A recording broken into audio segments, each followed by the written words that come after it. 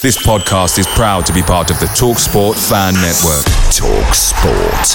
Powered by fans. Ever catch yourself eating the same flavorless dinner 3 days in a row? Dreaming of something better? Well, HelloFresh is your guilt-free dream come true, baby. It's me, Keke Palmer. Let's wake up those taste buds with hot, juicy pecan-crusted chicken or garlic butter shrimp scampi. Hello Fresh. Stop dreaming of all the delicious possibilities and dig in at HelloFresh.com. Let's get this dinner party started.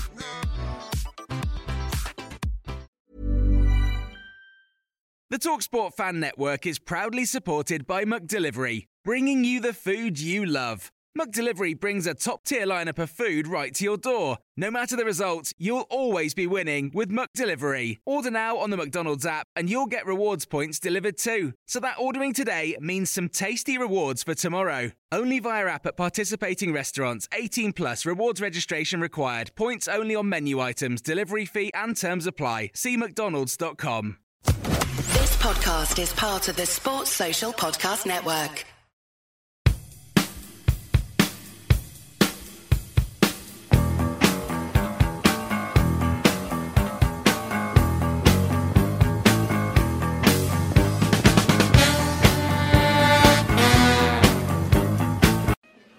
Putting the band back together. Forget it. No way. We're on a mission from God.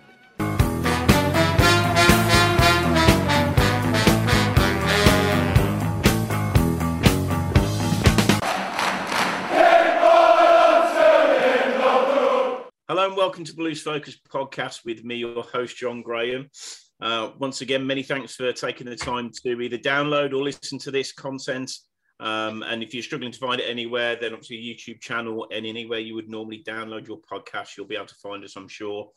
It's been a while, but I think if there's ever a week to get involved, it's definitely this one because so many people did at the weekend on and off the pitch in true Blues fashion, which I have to say was fabulous to see. Before we get into it, Carl, good to see you, mate. Long time no see. Yeah, long time indeed. Good to be back. Good to get the boys back together.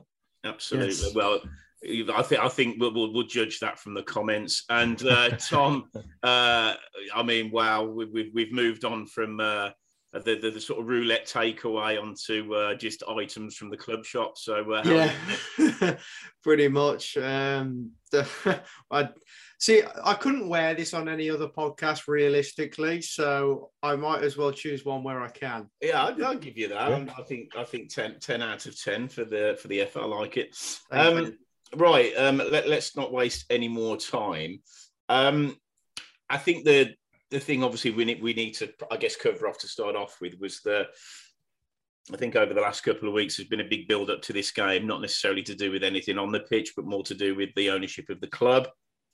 And yeah, I have to say, looking at the numbers of people that protested and, you know, met down in Digbeth and walked up to the ground, I just think just tremendous effort from everybody. And Tom, you can probably give me a lot more detail of what it was, boots on the ground. But I think from all of the Blues fans that are sort of, you know, weren't involved but watching on social media, then I think, you know, massive thanks to everybody that did get involved, because I think it's come to the time now where, you know, it's getting beyond a joke, I think is, to put it mildly. And there's been a build-up of that. There's been absolutely no doubt. And I think now it's got to a point where, you know, I think direct action is needed. And what we get out of it, time will tell. But I'll go to you, Tom, as you were there. So just talk me through what happened and the atmosphere and, yeah, how did it all go? Well, I'll tell you the story from my point of view. You didn't wear that, did you? No, I didn't. No. I have actually been thinking, do you know what? I hope we do like a crazy fancy dress sort of flag day, away day or something like we did at Preston a few years ago, because I would totally wear this. This would be my outfit for the day. But yeah, no, I was hoping to make the protest because I was waiting at the train station for my granddad to get off the train from Redditch, and yeah, it was like 10 minutes to go. I was like, shit, I'm not going to make it, am I? I'm going to miss it. But no, luckily enough, I literally got there like 2 minutes before it started. And I instantly thought a lot more people turned up than I expected, because these things have been planned before and they haven't got quite worked out. I think the last time this sort of thing happened, only like 10 people turned up. So I can tell you quite comfortably well over 1,000 were there. I know, I think Birmingham Mail or Birmingham Police said it was just over 500. It was not just over 500. There were so bloody many. It was great. The atmosphere was amazing. Everyone was buzzing. It was all for the right reasons. You know, it never got out of hand. Everyone just had a good time, enjoyed it. A few flares, big sing song, and marched down to the ground. It was great. Really enjoyed it. And then obviously it probably got a little bit more tense when it all started kicking off at the reception. But again, nothing. You know, no one was harmed. Nothing was necessarily bad, unless you got hit on the head by a flare that was through in the air. There were a few of those, but overall, it was a good atmosphere. Yeah, I think you know, you make the point that it was incredibly well attended, and maybe been a bit of a few false dawns on this one. But Carl, would you agree that I think that the numbers that turned out really does sort of drive home, I guess, the pretty much 99% of all fans' feelings about what's happening behind the scenes in the club. And as I said earlier, you know, I think it's just got to a point where, you know, enough is enough, and whatever. And as somebody a lot more intellectually adept than me once said, by any means necessary. And I think we probably got there. So what do you think, Carl, about it all? It was spot on. It was done in the right way, you know, and I was really glad to see that, you know, from where I was with it and from where I was in the ground, there was there was nothing nasty brought into it in terms of race or anything like that. But it was needed, you know, and I think the message got through, and it was kind of hard for them to not ignore that. It's easy to, you know, ignore a hashtag on social media. It's good. It's easy enough to do that, isn't it? You know, you can mute certain phrases, you can go around blocking people, including local journalists and fans, all you want. But, you know, it really hammered home that this isn't an issue that's going to go away. It's an issue that needs to be looked at, and that we want the answers. We haven't progressed. It's probably the politest way to put it at all in the last 5 years, although apparently we're at the start of another 3-year plan, 5 years into it, but never Can't mind. wait, mate. Can't wait. The last one we were supposed to be in the Champions League with Jude Bellingham returning. Exactly. So it's, you know, I think the message is, if it hasn't been heard, it's certainly stoked that fire, if that makes sense. And I agree with some of the comments. I don't think there's any way this hasn't been picked up by the puppet masters back at Hong Kong and wherever. And I think it is absolutely the right time. And the fact that the numbers showed up that did shows the strength of feeling behind it all. Yeah, from where I'm sat.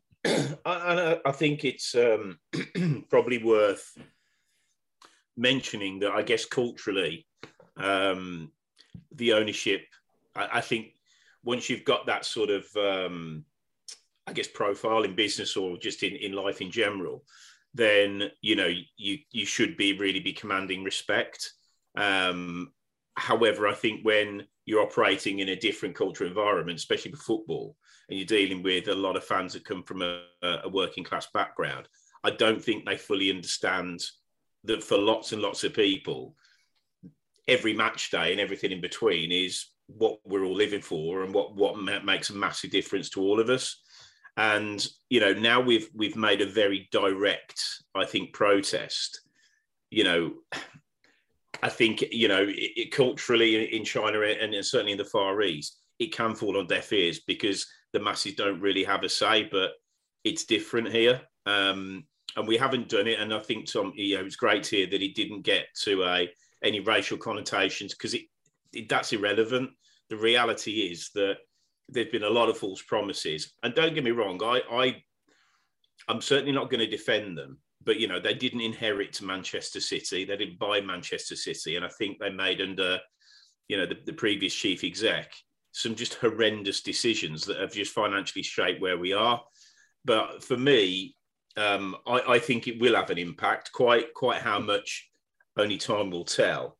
But what do you, just back to you, Carl, what do you think let's assume they're not going, because they probably aren't anytime soon. So forget the bullshit of the fans forums and just trotting out the same things over and over again. What do you think and bearing in mind we haven't got an endless amount of money, what do you think they can do? You know, if we were going to try and give a little bit of advice of, you know, this is what we're looking for, what do you think that is? What do you think they could do? Well, I think it's twofold, isn't it? It's, first of all, although they trotted out that we're going to get better with communication again, which, to point out, they said that in the summer, if you remember, and this time last year and the year before that. That is ultimately what it needs to be.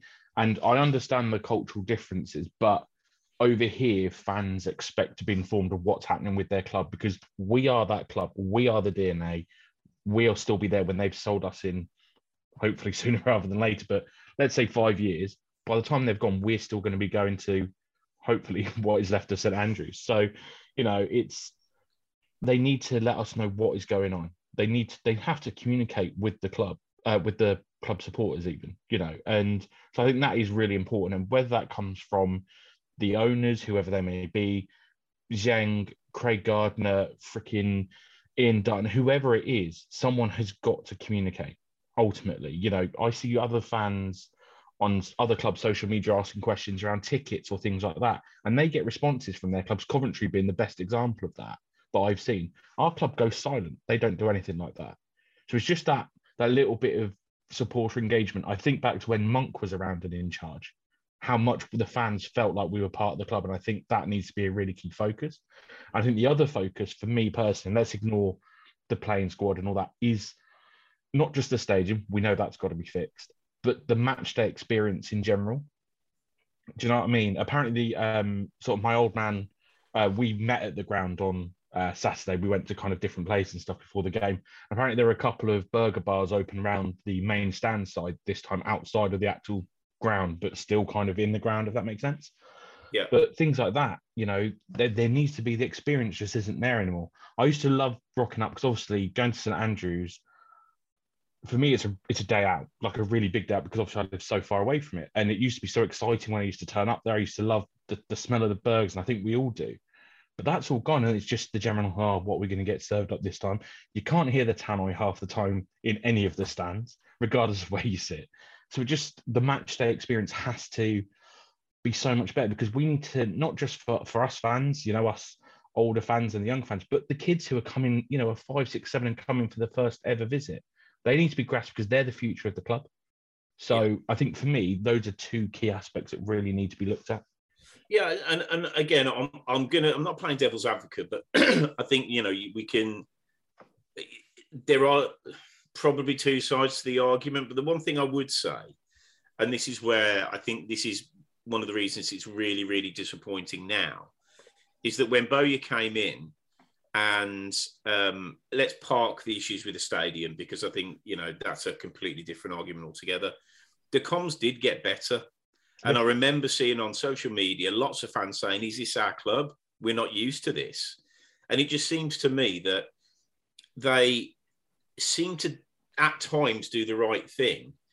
But I think that the challenge is that they know what to do, but when the problems occur, whether it be we sell players, or we don't bring the right players in, or we're on a bad run, or the stadium's falling down, they lock down, because there are so many negatives. They're like, well, we just can completely go silent. And that's the worst thing you can do. Yeah. So I think, Tom, anything do you think there are any easy wins for them? Or do you think that there's not really been a relationship, but, you know, what would you be saying to them? I'd have a lot to say, to be honest. But I think, realistically, we've just got to a point now where they're playing the same old tune and everyone's sick of it. And, you know, they could say they're going to try and be better, but for one, yes, we've heard that before. And two, I think we're past that point of repair now. And I think that showed in the protests. You know, people are sick of it now. They're done with it. You could feel it in the atmosphere at St Andrews. There was one moment where literally everyone rose to their feet. Everyone in the stadium rose to their feet, chanting straight at Edward Cheng. And it was just brilliant. It was brilliant. And you really felt that finally everyone realised how shit this is. And to be honest, I feel like probably the biggest, I suppose, drive of this new sort of protest has been the recent articles coming from Al Majir, Daniel Ivory. And one obviously standout would be Dong Ren using the club credit card on his Netflix and stuff like that. It's like, right, okay, this is great. This is top stuff. Really what you want to hear from a professional football club. And then you see your current, chief executive at the club, Edward Cheng, tweeting to other fans on Twitter, "Oh, I am a bit naughty sometimes." And it's like, a bloke saying that is running our football club, and I am a tad worried. So no, I think everyone's just had enough now. Like, they keep embarrassing themselves. Like, they're their own worst enemy, and the circus needs to stop. And obviously, to understand the situation, I do feel like you have to do a bit of digging and to really understand where the frustration comes from, because you could just sort of lay it out flat and look at the easy parts and think, oh, they invested this much money, then obviously it hasn't worked out. Obviously they've clearly invested though, so what's the problem? And it's like, yeah, but look what happened when we did invest. We ended up in trouble with the AFL, points deductions, different ideas, sort of managerial wise. We'll never truly know what happened with Gary Monk, to be honest. Or we won't for a very long time, and that's still a very sort of split pathway in itself. There's just too much. There's too much, so much failure. And I think the part that will always make it worse, and I think every Blues fan knows where they were the day Gary Rowett was sacked, because of where we were at that time as a club, and the squad we had was so close and tight-knit. Like, just to go and spoil that, to make that classic sort of new ownership statement. It's like what Hull are about to do. It looks like they might be parting ways with Grant McCann. And I think that's a stupid thing to do. I think Grant McCann has worked with his hands tied behind his back for a while now. And you think, if you were him, you'd be thinking, oh, great, he's finally coming in, and sort of stuff you get backed. But no, and I do think that's a common problem with general ownership in English football these days. They think, oh yeah, let's change the manager. This will make me feel like I'm making a great decision. No, that's not what you need to do. You just need to come in and steady the ship, invest gradually, and invest the right way. Don't sack off the whole scouting team and then employ your mate who probably lives in his bedroom in France and go, oh, this Sam Cosgrove looks good because he scored like 18 goals in one Scottish pub league season. It's like, yeah, great, nice one. Which, by the way, the amount of goals Sam Cosgrove has scored in the Scottish division says it all about how high a level of football that actually is. And I've always been quite clear on this point that Celtic and Rangers wouldn't survive in the Championship. They would struggle, but that is an argument in itself. But no, there's just been so many mistakes, constant mistakes, and you can't even just blame it all on Dong anymore. It's them as a regime. And also the most annoying part is they are faceless at the end of the day. We're so in the dark. And I think we're all just sick of it now. It doesn't feel normal, and you'll always have that worry that something bad is around the corner, and we don't need that anymore. We've had enough of it. I'm sick of it.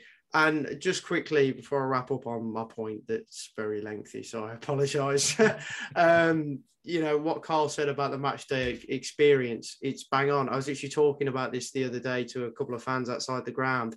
You don't hear Blue Nose fanzine, match day badges up the Coventry Road anymore. It's gone. He's gone. Badge man is gone.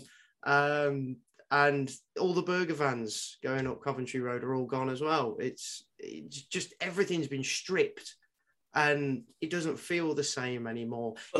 Even as little as being in the concourse, they don't even have the telly on anymore. Like, I loved going in the concourse, getting a beer and watching Sky. Because there normally is a game on, and you get to catch like the last 5 or 10 minutes of it. So no, a lot of things have been changed and ruined, and just the whole soul of the place has been ripped apart. And we just need a change. And I think the best change is a fresh start, new ownership. Hopefully not as shit as like the last 20 years of ownership has been. It is a quick one, and don't just flippantly say yes, but. Mike Ashley. I knew you were going to bring this up. I had a feeling that you were going to bring up Mike Ashley today. And I don't care if he renames the stadium the St Andrews Sports Direct Stadium. I couldn't give a shit. Just at least we know what Sports Direct is. Yeah. At least we know who owns us. If he's willing to invest £50 million in Joelinton, then I have full faith in the man. Yeah, Carl, would you? Because I mean, I'll show my age here, and when I first started to see, a little bit after I first started going, but when the Kumar brothers ran Blues, and this is probably the only point of reference I can give, because it was so bad. Really, I didn't understand the club, didn't understand anything, and it was an absolute farce while they're in charge. And it is, it is now for lots and lots of different reasons.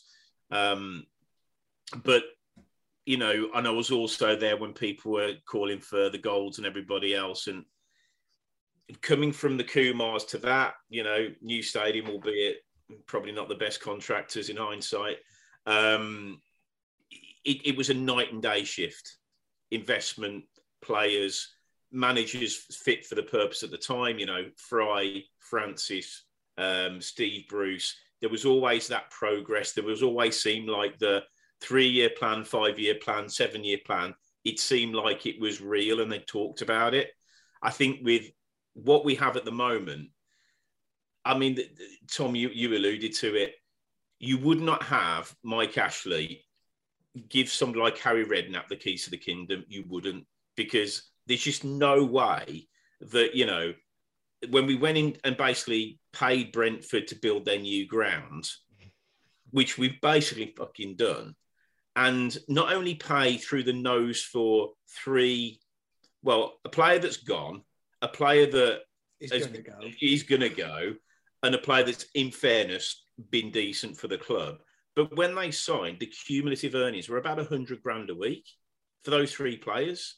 So I think they were naive. So again, they've been burned, and they don't want to be burnt again. But I just think it's that complete and utter lack of understanding of what's needed. And Tom, I make you absolutely right with Rowett. And I was thinking about it today when we were just sort of thinking about what we're going to talk about.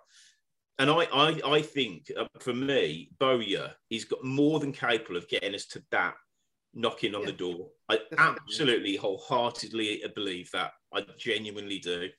And that seemed to be quite a way away for a number of seasons. But ultimately, it's going to be what's behind him and upstairs. And so, Carl, I mean, do you think that a Mike Ashley would be fit for purpose now? And whether it would be that his 5-year plan is improve the club, get us up and sell us for 4 times the amount, probably to another bunch from Hong Kong. Yeah, no, luck, eh? Do you know what? I think it is at that point, because ultimately, whatever the issues were with him and Newcastle, the Newcastle fans, at least he's a face, he's a businessman, and he knows what he's doing. Sports Direct, okay, with arguments under, 0 contract hours, whatever else there is, they're a business. He knows what to do. Do you know what I mean? He isn't going to do what has happened here where, the stadium has fallen apart, where there isn't the investment in the matchday experience, because he knows that if the matchday experience is good for fans, they're going to spend their money, aren't they? And that money helps revenue for the club, which means he can keep investing in. And it's a complete thing. And I think our owners don't quite get that. And I absolutely would. And I similar to Tom, I had a conversation with, I think it was a couple of my mates that I kind of like play FIFA with online and stuff like that. And we were talking about it. And he was like, would you really take it? Yeah, 100%. Absolutely. Because ultimately, well, not only that, whilst he wasn't necessarily incredible at Newcastle, whatever their views on him are, they were still top end of the Championship and Premier League for all of his tenure. Yeah. Maybe. Do you know what I mean? So he knows what it means to own a club in England. And I think that is essentially what you need. You need someone who doesn't just get the business acumen. I think this is really crucial here. It's someone that gets the football side as well. Yeah. Or will surround himself with people that do. And I think that is one of the biggest issues we've had, is that they've tried to run it the way that they might run a business elsewhere. And obviously a football club is completely different to that business. Yeah, I think with him, did he put his hand in his pocket? Yeah, absolutely he did. But the difference between us and Newcastle, there is no. I don't believe, and I wouldn't want to speak for everybody. We know what we are, and we know where we are.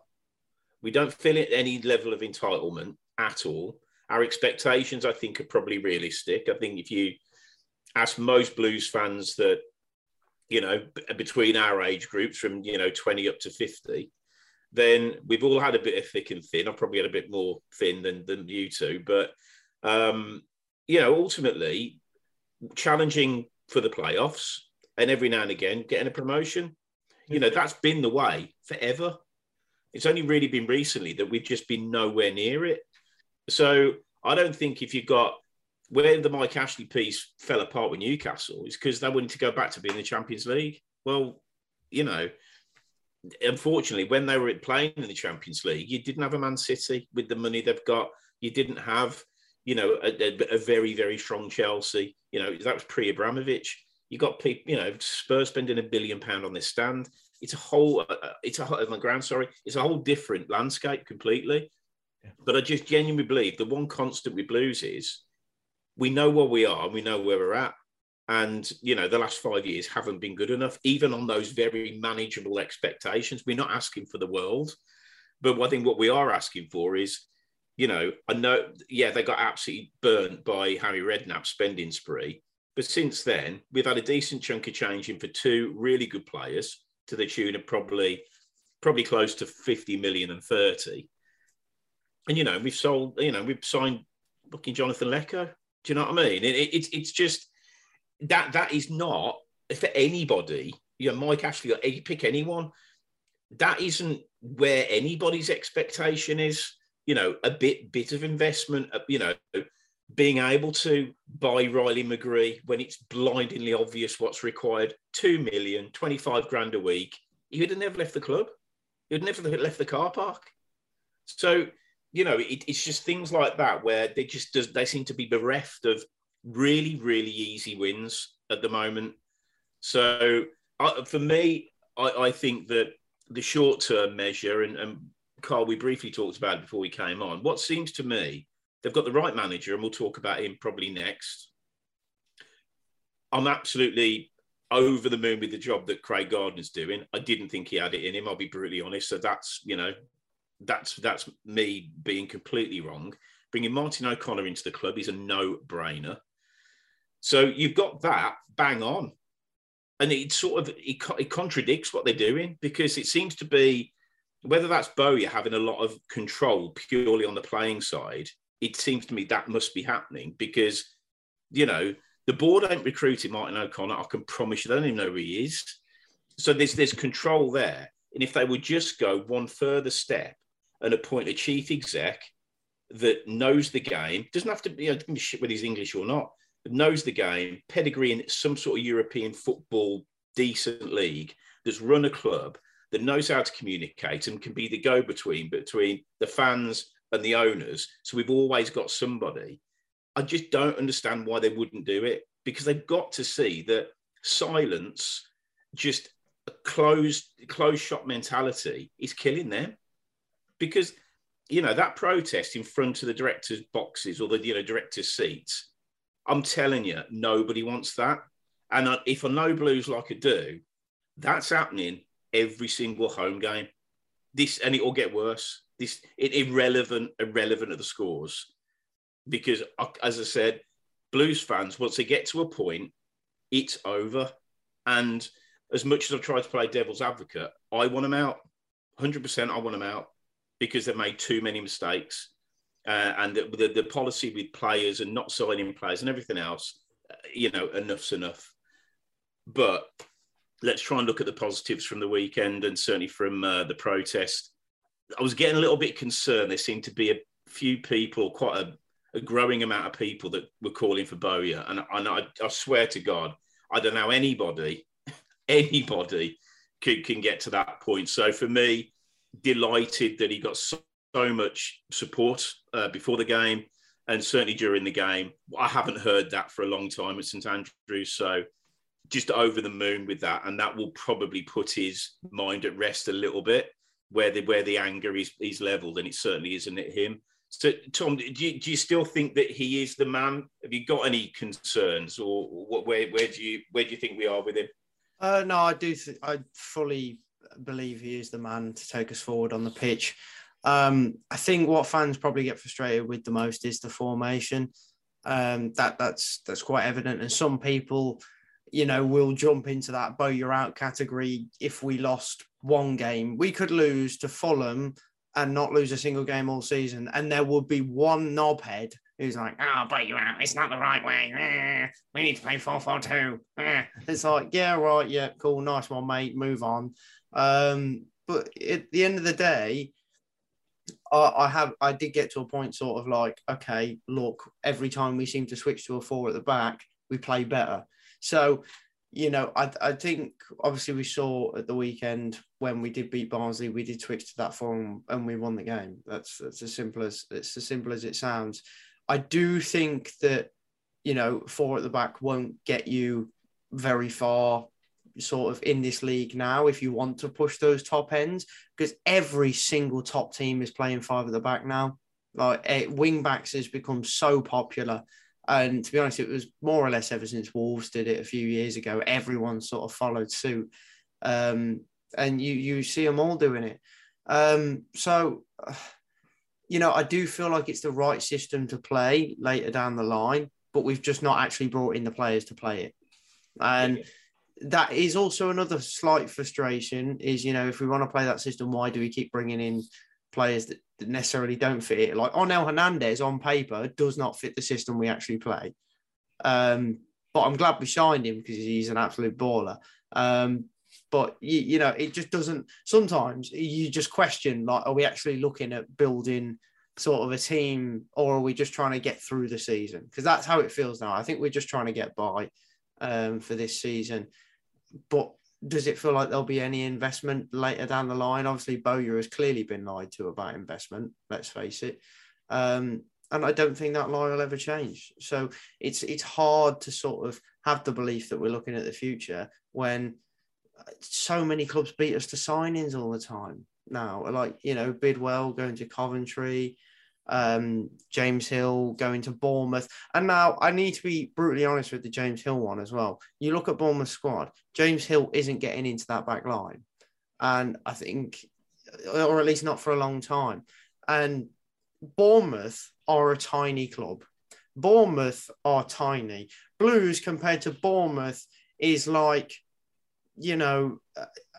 a bin compared to a bloody Empire State Building. Like, they're just so different. Like, Blues are huge compared, but Bournemouth have good owners and they've got football people in the club. Whereas with our owners, someone has gone, oh, let's buy this club. It'll look great on the Hong Kong Stock Exchange and be a great listing for us, lads.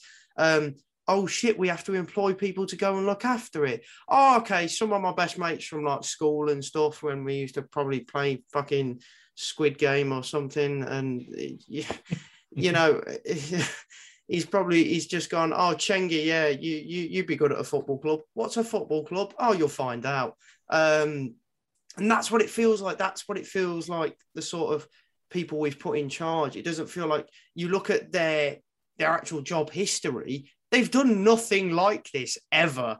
Like, there's no experience. Even with Dong Ren, there was no CEO experience, particularly anywhere near football. And Edward Cheng's the same. There's no experience. And we wonder why we're in tatters. It's because we have embarrassments behind the scenes. And, they have tried at times, and you have to sort of look at some small positives that they have done, which is great. But look at the large amount of negatives, and one definitely outweighs the other. And I just can't be bothered anymore. I'm so sick of it. It's just depressing. Everything's been stripped and I want them gone. I'm finished. I did go and join in with that protest in front of the directors area, to be fair. And the only person I felt sorry for was Craig Gardner, because, he can't exactly just be... I was going to say, he probably wanted to get involved, mate. Exactly. Like, I'm sure, he might have his own feelings about it, but at the end of the day, Cheng's his boss. He can't really do much. And you want someone like Craig Gardner at the club, so you'd never want that to be jeopardised. No. Because we're lucky that there is even, someone that we know of as our technical director. They could have just gone and pulled some random bloke from Cambodia or something. I don't know. But I think on that, there always comes a point where I think that they've got whatever asset it is, they've got to protect it. And however, don't get me wrong, they would prefer to have anybody other than Bowyer. I'm absolutely certain they'd want a yes man that would implement all their ideas. But over time, they've understood that they don't actually know what they're doing. And as soon as they try and take a bit of control, the whole thing goes to shit. So this, I think, is them kicking and screaming. And I have no doubt they've got it in the locker to bin him out. They could blow him into the weeds at any point, and it wouldn't surprise me. They probably do it to piss us off, to be honest. I wouldn't surprise me. But this is, again, it ultimately comes down to what motivation is there for them to do that, because all it is going to be is a cost. All they're going to do is hemorrhage money, and it'll probably go into administration. They'll lose it anyway. So I think, like I said, there seems to be progress with the people that they've got in on the footballing side. So, Carl, are you still happy with Bowyer? Yeah, 100%. I think I wish he'd follow his own advice sometimes. He came in last season. I know his directive was to keep us up by any means necessary. And the first thing he said in his very first interview was keep it simple. Yeah. And that's that. And I agree. I'm not sure that 4 at the back is the way to go for the modern football club. But ultimately, we don't have the players to play the system that the big boys want to play and that Bowyer wants to play. So you literally have to go back to playing to your strengths. And look what happened at the weekend. We went to 4 at the back with 4 in the middle and the big man, little man combo up front. And what happened? We won 2-1, and we should have won more. We should have had 2-3 goals more than we did have. And I think that I just wish that he wouldn't. Sometimes it feels he's beating a bit of a dead horse. Do you know what I mean? He will get the system in, whether it's working or not. And that's my only real frustration is that, and I know that Tom obviously mentioned that. That's where it is. But other than that, I think he is the right man for the job. I think players have bought into him as a manager, with the exception of maybe a couple, which obviously are no longer in or around the squad on a regular basis, it would seem. So, yeah, I think he is. And like you sort of said before, John, before we came on, who else is there that we would want in? Who else? And yeah, there are managers out there in the ether sort of mixing around, but who else really is there? Do you know what I mean? Bowyer gets the club, he gets the fans. And like you said, with O'Connor coming back, with Craig Garner at technical director, with other people, I think one of the academy bosses has got links to Blues previously as well. So with these people coming in who get the club, why wouldn't you want someone in that role who gets it? And I think one of our biggest problems is keeping sacking managers. You can't build anything if you keep sacking managers and you hemorrhage money by paying them off. I dread to think how much money we have spent sacking managers that could have been used to buy Riley McGree. I things dread like that. to know Karanka's payout. Turns my stomach. Well, I mean, it'll be well into 7 figures. Yeah. I would stick with him for now, for sure.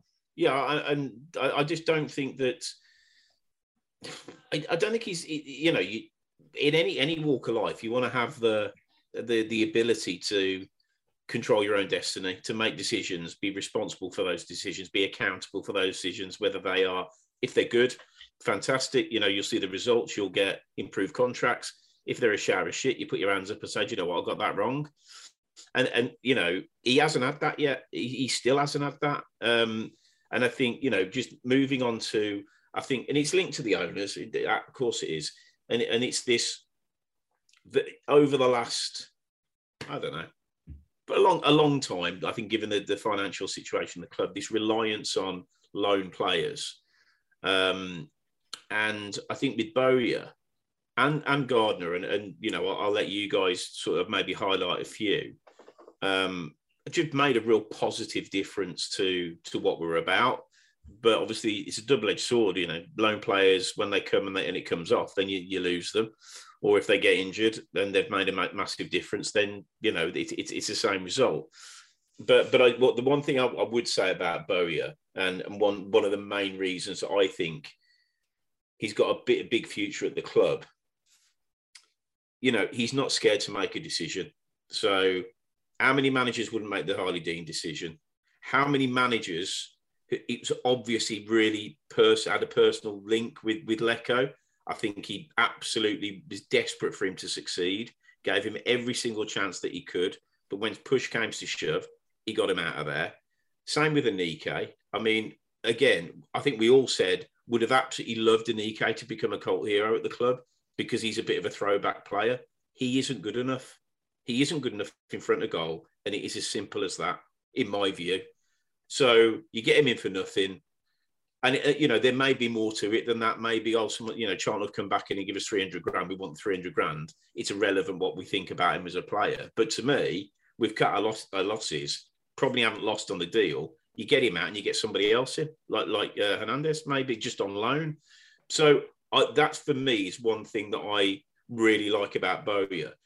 He's not scared to make a decision that's going to be difficult, where he may lose a bit of face over it, because so many managers just we've had them just keep plugging away all of the time. And, and he hasn't had, one of the, I guess, the only shining star from last season in Sanchez. He hasn't had him. So, and I'm not saying whether he'd fit. I don't know whether he'd fit. I've now lost. I have no idea what the best system is. I don't know who I'd play. Whereas, when we first started this fucking journey about a year ago, I sort of knew what we were doing. And now I think that you see these loan players coming in and you see what's possible.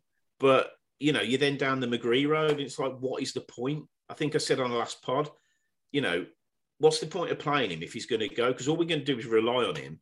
And then when he goes, it's like, well, what are we going to do now? And that's exactly what happens. I didn't quite think it was going to happen the way it did, but it did happen.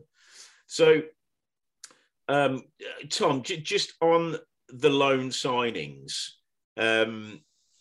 talk us through the business that we've done and talk us through where you think we're going to go, because we're linked with another shitload of players, and you're far better positioned to give the lowdown on that than I am.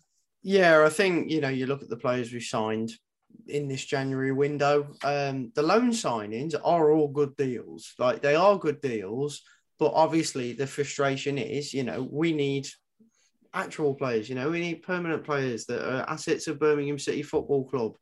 And all, it's great getting the loans in, but then they'll probably go on to different things next season.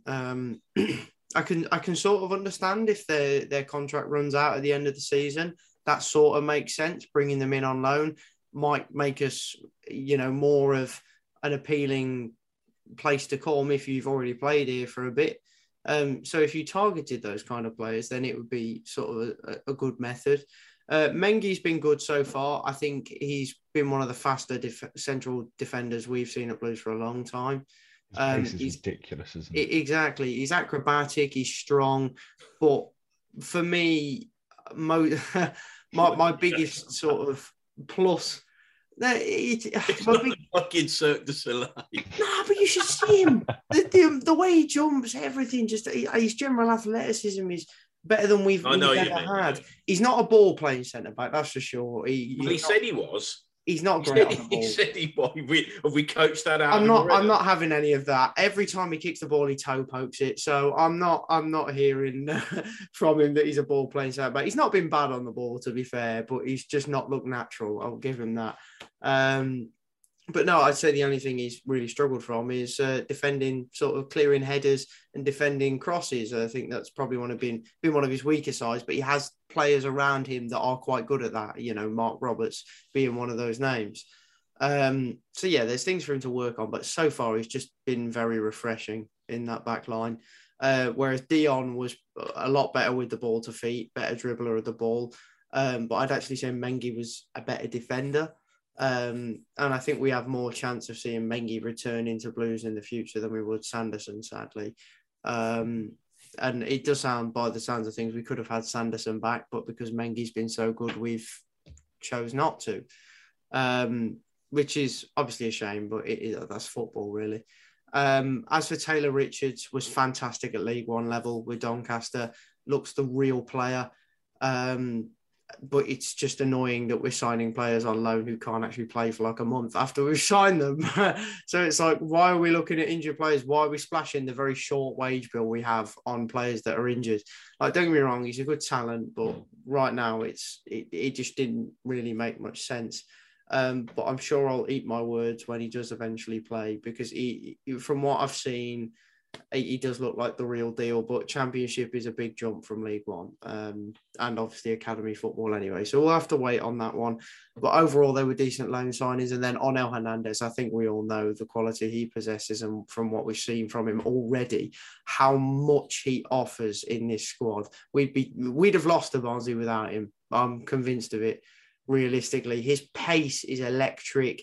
He's very much like Adama Traore in the way he shakes off players. It's like he's wearing baby oil down his arms.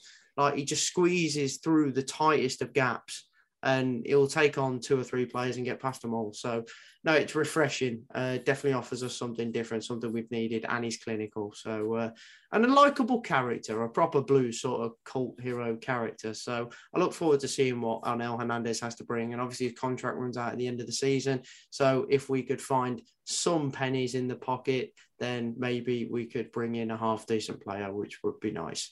So, no, overall, the loan signings we got at the moment aren't too bad, but there are still improvements to be made. It does look like we're going to make 1 loan and 1 permanent before the January window shuts.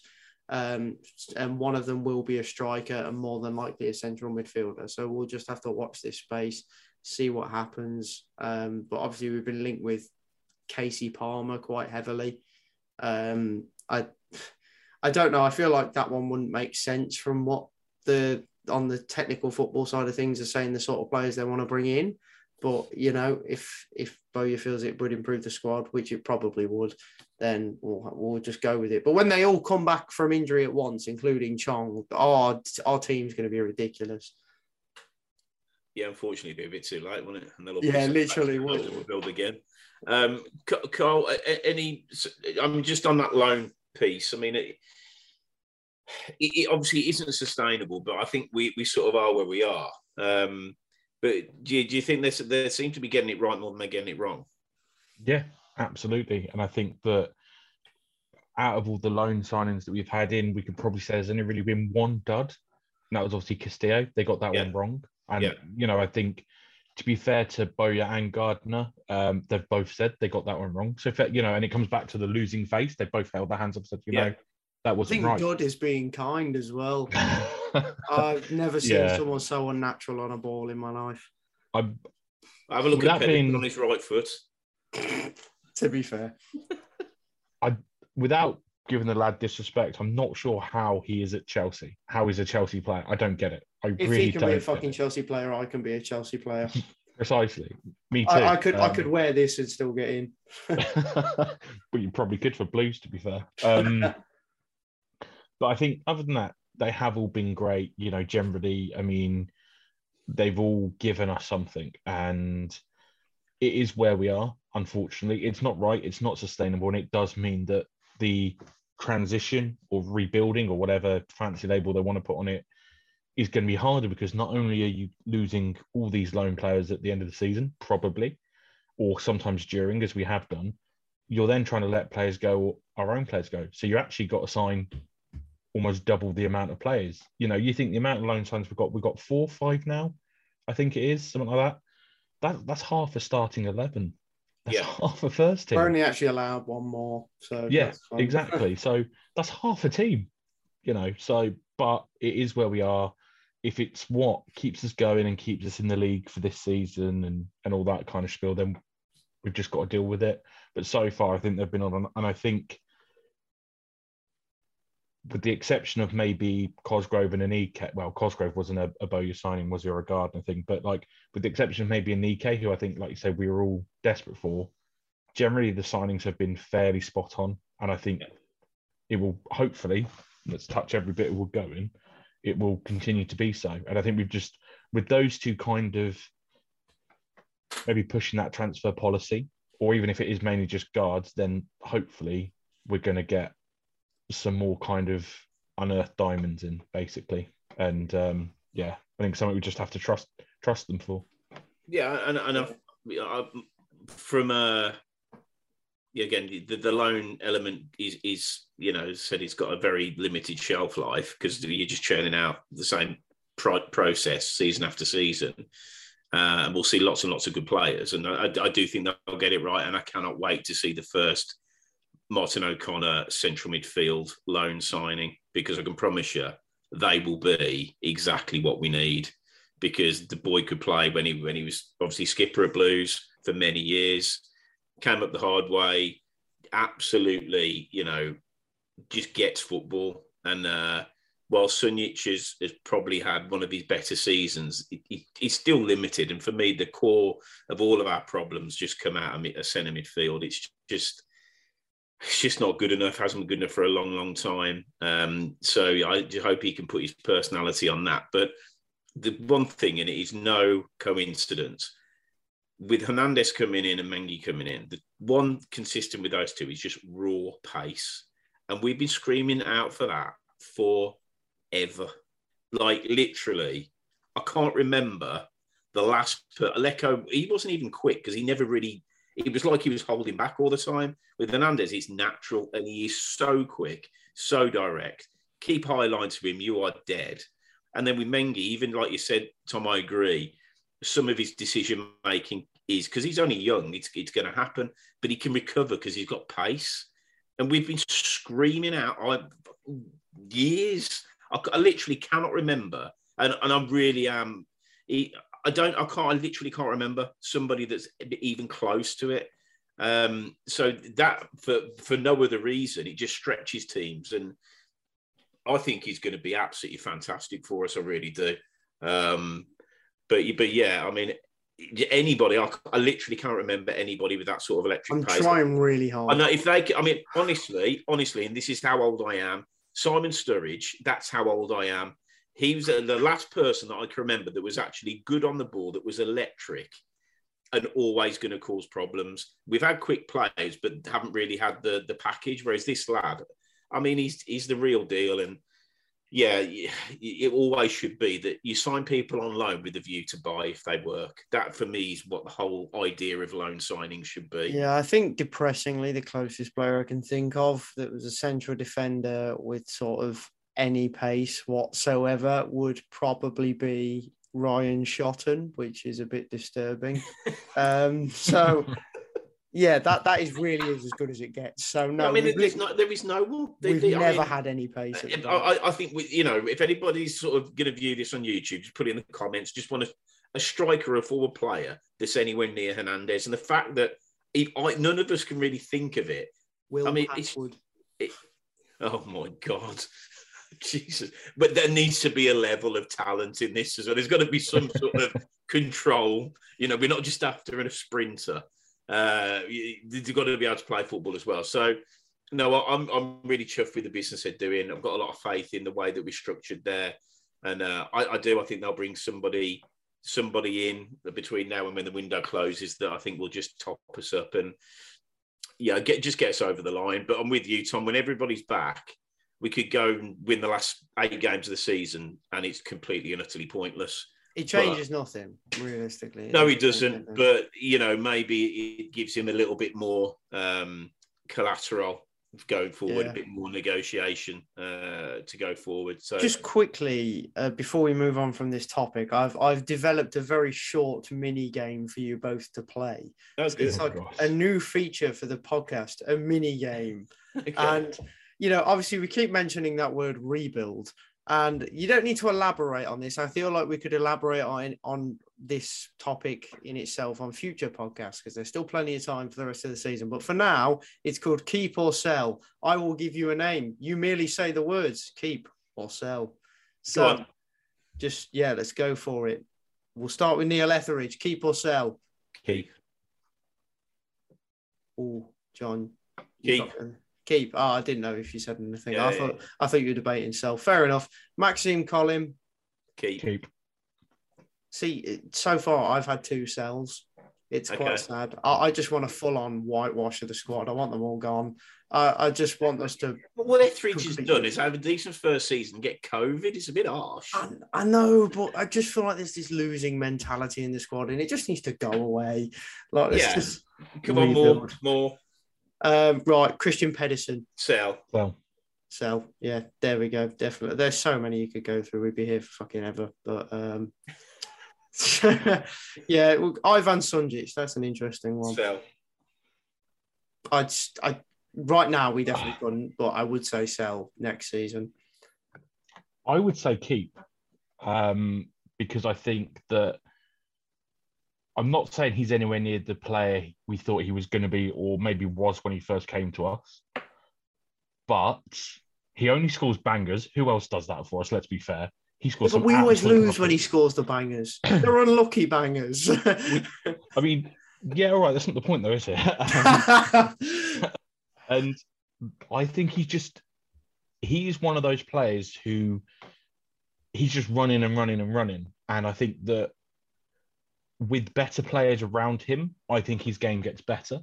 And I think that you're right, there is the mentality in it, but I think there are other players from that middle of the park we should be looking at getting rid of before him, personally. Yeah, I'm not saying we'll keep him for 3 or 4 years, just for the next couple, and then maybe sell at the end of next season or something. But I just think that he's not someone we should maybe build a midfield around, because I think that should be JJ for sure.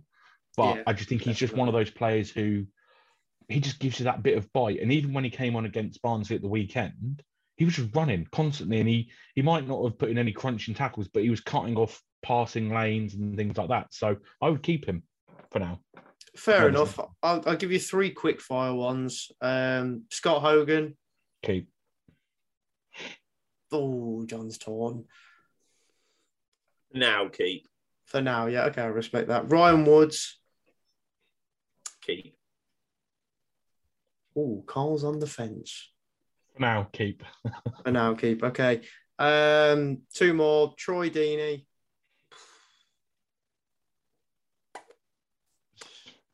I can't ignore what he's done. I still think there's more to give. I'd probably keep him, but it's been disappointing. Time is limited, yeah. Go on, Carl. I agree. I think that we've not seen it. I mean, we've seen flashes, I think. Certainly the goal against Millwall, for example, that was fantastic. Yeah, definitely. But he is a quality player and he does finish well. So, yeah, it's something I would keep for now. And I swear to God, if the next one is Lukas Jukovic, we'll keep him. I like it. Anyone says. I would not dare put King Juki in the mud. I won't give anyone the opportunity to put King Juki in the mud because he really changed our team the other day. Last but not least, I suppose you could look at this from more of a loan basis possibly, or sell him because he's a sort of an expensive asset. And that would be Job Bellingham. I think we've got to keep him, personally. To be honest, a big believer in if you never had it, you don't miss it. I don't know how good he could be. And I think if somebody came in 15 million, I think if it was different ownership, I would really then probably want us to think about it, because if we'd have a policy of reinvestment, then, like I said, it's a bit of an unknown. I think, I hate to say it, but, JJ, there will be clubs, I promise you, sniffing around him. And for me, I've been, for a 17-year-old, Jesus Christ, I mean, fantastic. Second half against Preston, he's a player. Changed the game. Just by getting a bit further forward. He was doing the sort of the Sunjic busy closing down, do me a favour role in the first half, if that's football, kill me now. But second half, he was absolutely fabulous, just linking the midfield and the attack, sat in the pocket, fantastic. What Chong was doing at the start of the season, he was tremendous, but 10 million quid could come in for him, I reckon, in the summer.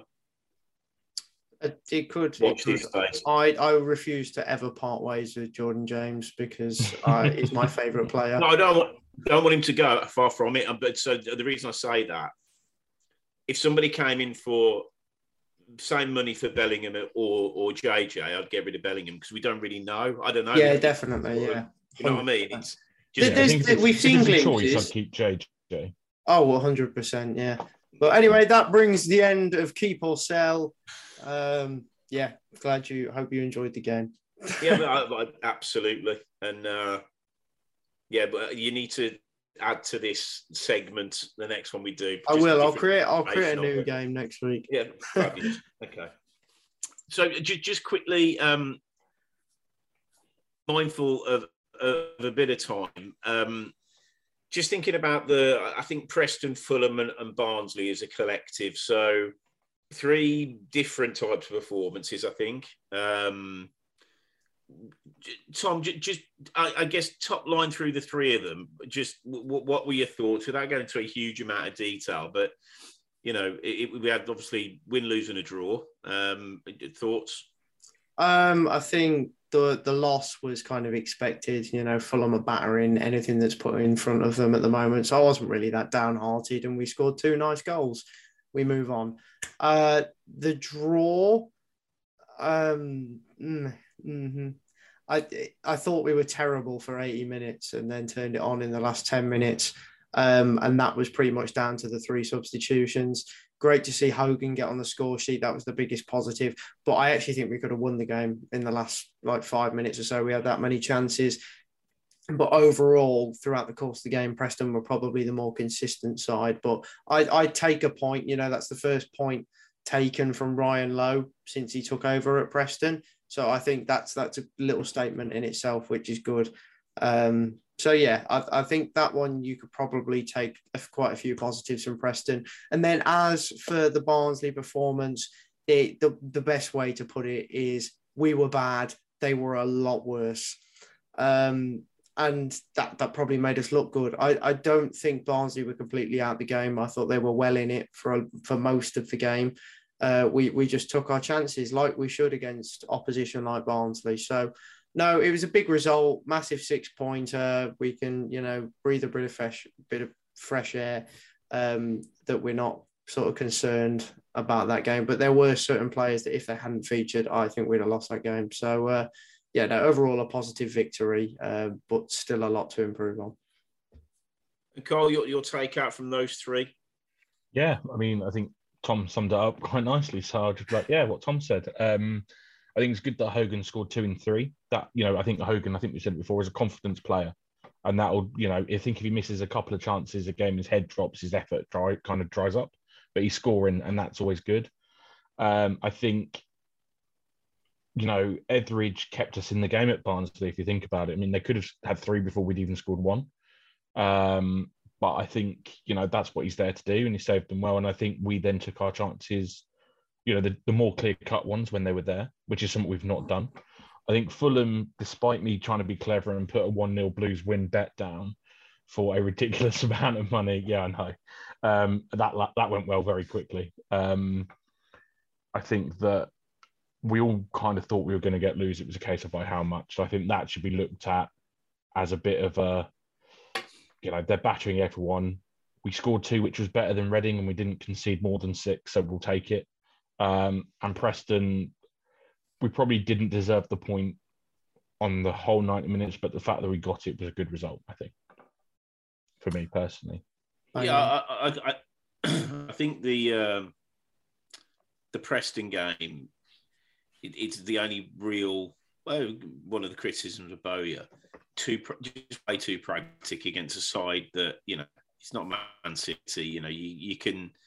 You don't need to shut up quite as much as we did. And then to have a real step change second half where we came out of our shell, but they weren't creating a ton of chances because we came out of our shell. It was just, we were on the front foot and had to defend more, and I just wish at times he just maybe get a little bit more on the front foot. But, a point away from home is always good. And as Tom said, Preston were in decent run of form. Fulham, yeah, I mean, we're just not ready for that. That's the best way to put it. We're not ready for that.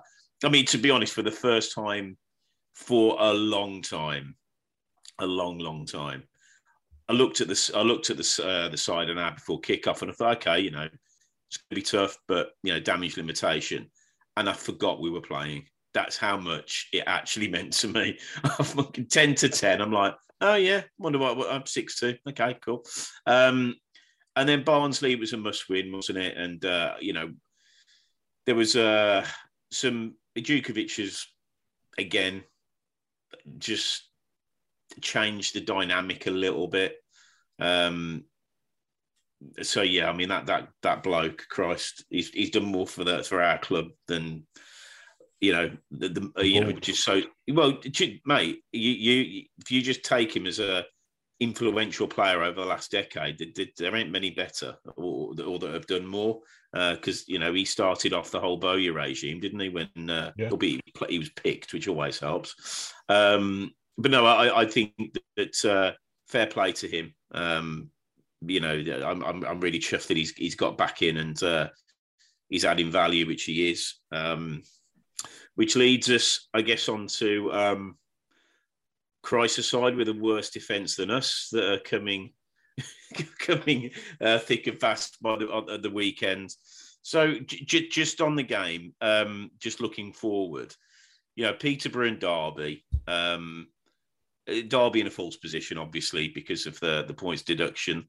But Peterborough, for me, we owe them one. They shattered our false hope at the start of the season when we all thought we were going to be top six. And they obviously exposed our system, I think is probably the best way of putting it. And I don't think we've really been the same since. So, Carl, thoughts on the weekend?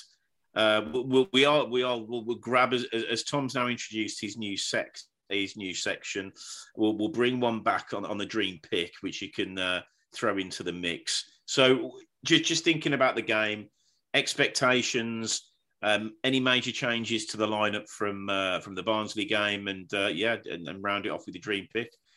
Yeah, it's always tough, isn't it? Because it's do you change it up or do you stick with the winning lineup? I think for me, I would stick with what we've got. We're at home, we've won, and it'll be 3 days, I think, past our last victory. That is going to continue on a high. Because it's only a few days ago. So I would go with the same team, same starting 11 for Peterborough for me. Derby, I wouldn't be surprised to see a couple of changes, but again, that depends on who comes back and things like that. I would genuinely love to see George Hall back in the squad. That would be my dream pick for one of the two games or both, because I think he was really, really good against QPR, I think it was. Yeah. And I think he probably did enough to warrant that sort of, further experience of being in the matchday squad. So George Hall back in the squad would be my dream pick. Wouldn't change the starting 11 for Peterborough. I'd say let's go for it. It worked against Barnsley. I would say Barnsley are probably on a level with Peterborough this season for how they play and how bad they have done over the course of the season. If it works against one, it's probably going to work against the other. They tore us apart when we tried the wing back, so let's not do that. And then go to Derby. I think that whoever that team for Derby depends on who comes back between now and then, I think. Because I think Graham is probably back now, isn't he? He was in the squad. So I think there might be changes for Derby, but I'd keep it the same for Peterborough. Tom? I echo most of that, to be honest.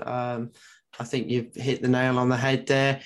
It's obviously slightly scary that the team we were playing on Tuesday night literally obliterated us 3-0. Pretty sure that was actually their last clean sheet. So says a lot of how bad they are, apart from when teams like that play us.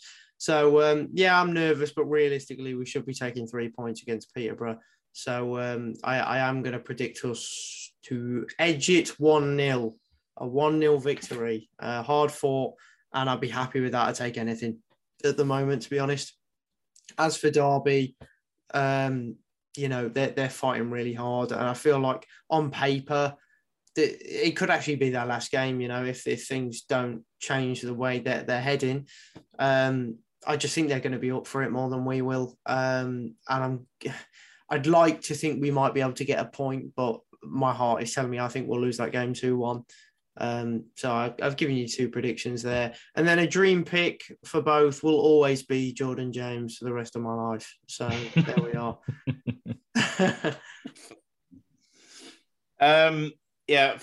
I guess for what it's worth, I think we will. I think we'll have a good day against Peterborough. I think there's yeah, there's a bit of payback there. I'd take Pedersen out and put Friend in at fullback. The more I see Pedersen, the more I cannot believe he's a liability for me. And that's, he just gets himself into, he's so left-footed. It's beyond me how anybody that's a professional footballer can be so one-footed. And he gets into loads of trouble. He switches off. He's still got the residual Dean effect. I've no doubt about that whatsoever. So I'd cast him out, and I'd bring Friend in because I really like Friend. Really, I'm pleased Woods is back in. I think he gives us something. He hasn't been great, or as good as we all thought he probably would be.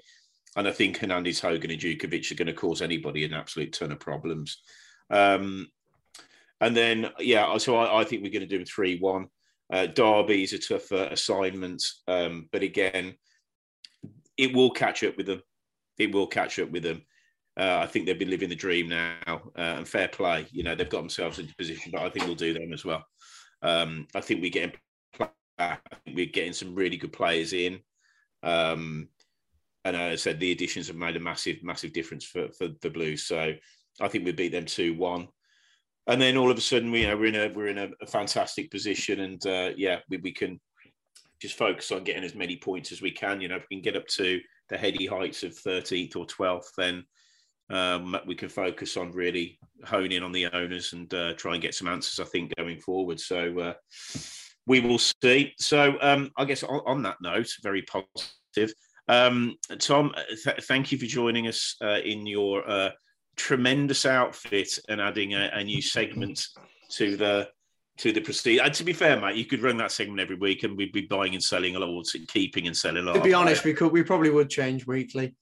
Yeah.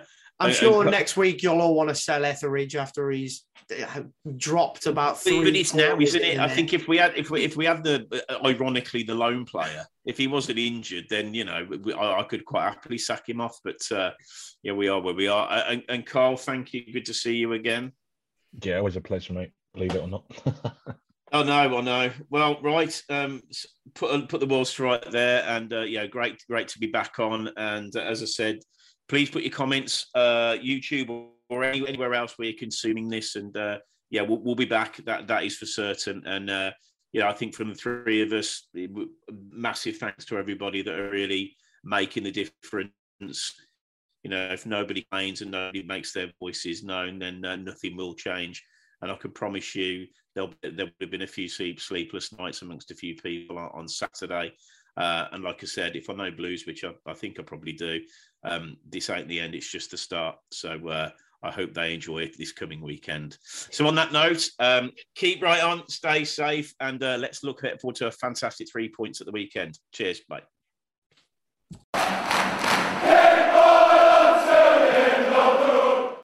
Sports Social Podcast Network.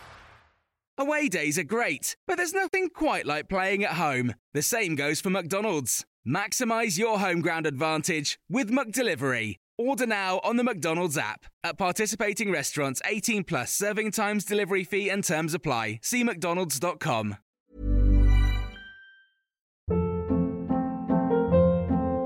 Hold up. What was that? Boring. No flavor. That was as bad as those leftovers you ate all week. Keke Palmer here. And it's time to say hello to something fresh and guilt-free. Hello Fresh. Jazz up dinner with pecan-crusted chicken or garlic butter shrimp scampi. Now that's music to my mouth. Hello Fresh. Let's get this dinner party started. Discover all the delicious possibilities at HelloFresh.com. This podcast is proud to be part of the TalkSport Fan Network. TalkSport. Powered by fans.